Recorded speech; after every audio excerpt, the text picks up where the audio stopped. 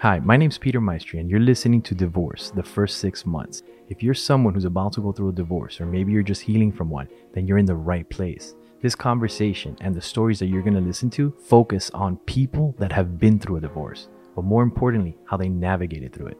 So learn from their experience and take lots of notes. It's real, it's raw, this conversation is vulnerable. Having said that, let's get right into it. All right, so Johnny, you found out what was happening.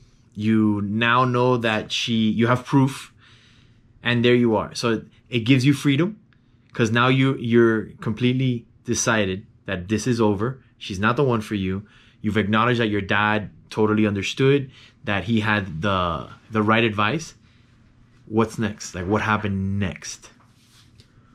I mean, there was no strategy for next. Yeah. The next step is just trying to figure out what you're going to do after this. You know, the aftermath. So what are some of the emotions or some of the things that you went through? There is the anxiety of waiting for it to be over.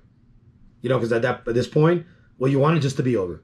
You want this date, whatever date is set for that final signing and sayonara to happen, so that you can legally be free of any encumbrances or any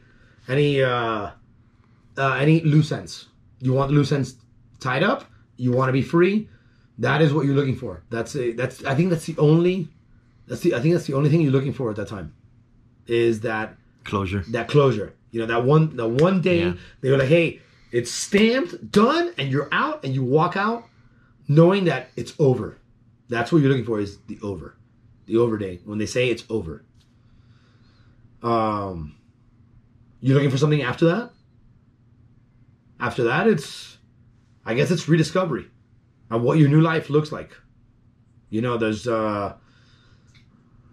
it depends, you know, how deep you've been in a marriage, how your rediscovery is going to play out. Because the longer you're in a marriage, I think the deeper the rediscovery, because, I mean, you're just so used to one thing for so long that you get lost in who you used to be, who you became after marriage, and who you're going to be after a divorce.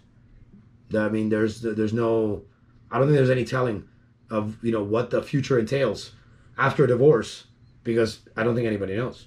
Would you do anything differently, or would you do everything the same?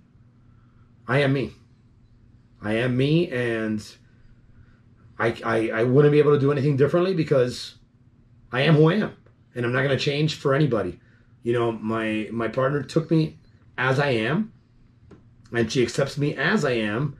And if, you know, by God's will, if it fails, I will be who I am after I'm divorced.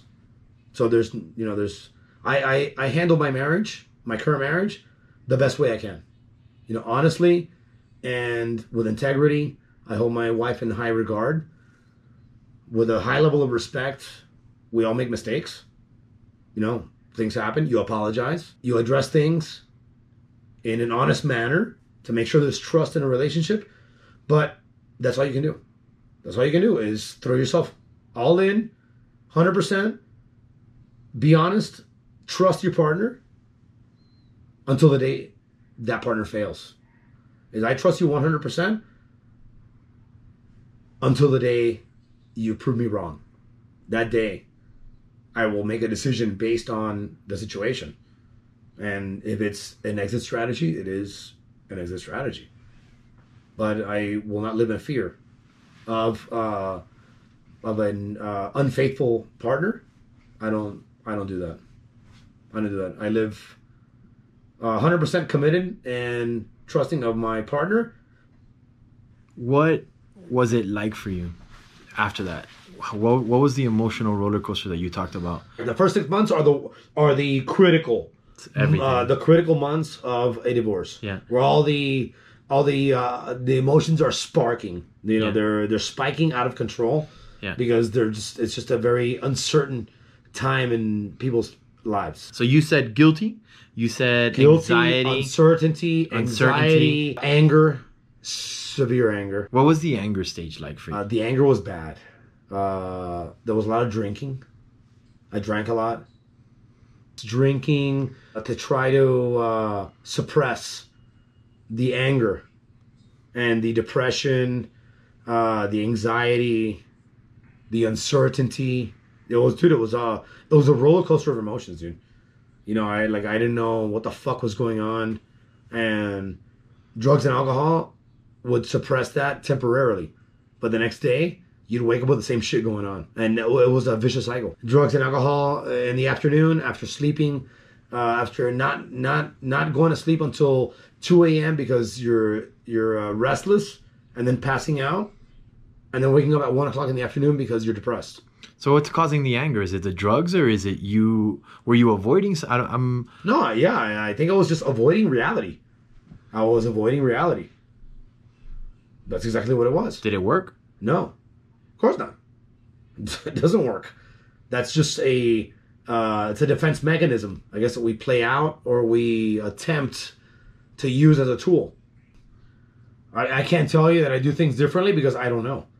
You can't. But if you had the choice today to do things differently, like if you're looking at it, you know what I mean? Like if you were coaching that earlier version of yourself. Absolutely. Absolutely. I'd give advice to seeking some type of therapy. Therapy is good, man. Yeah. You know, I've been to a therapist. I've seen psychiatrists. I've seen therapists to help me with my relationship, to help me with my, whatever anxiety I'm dealing with at the moment. And having somebody to talk to is super important. If you don't have anybody to talk to, you're gonna have a hard time coping. Coping is a big thing. That is the ultimate term, coping. How you cope with a traumatic experience or a life-changing or life-altering scenario is the way you deal with it. And usually somebody's mind is not apt to deal with a certain situation.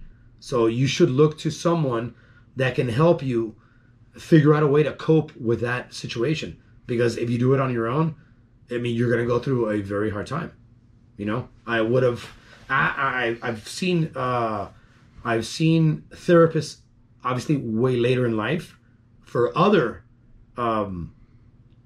scenarios in my life to help me cope with other situations. And now I realize that if I would have had somebody to talk to regarding my divorce, it probably would have helped me a lot on how I handled my affairs, and handled the coping with every stage of those first few months of divorce. Therapy is a very important part. Talking to somebody. Not even therapy, just talking to somebody.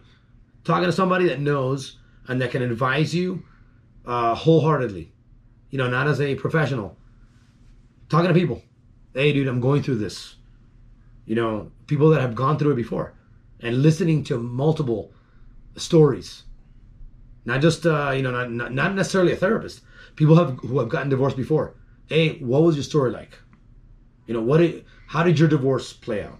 What happens? People that are willing to share that with you. I'm sure you're going to find few handfuls of people that have gotten divorced around you that you don't even know. Those people will tell you the real story.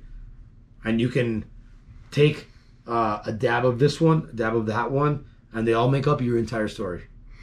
Thank you once again for giving us your time. This is truly an honor to share this conversation with you. This started because someone challenged me to be vulnerable. So I'm going to challenge you right now. If it made a difference, reach out and tell somebody. Thank you again, and I wish you all the courage and all the strength to be vulnerable in your life. It really does make a difference.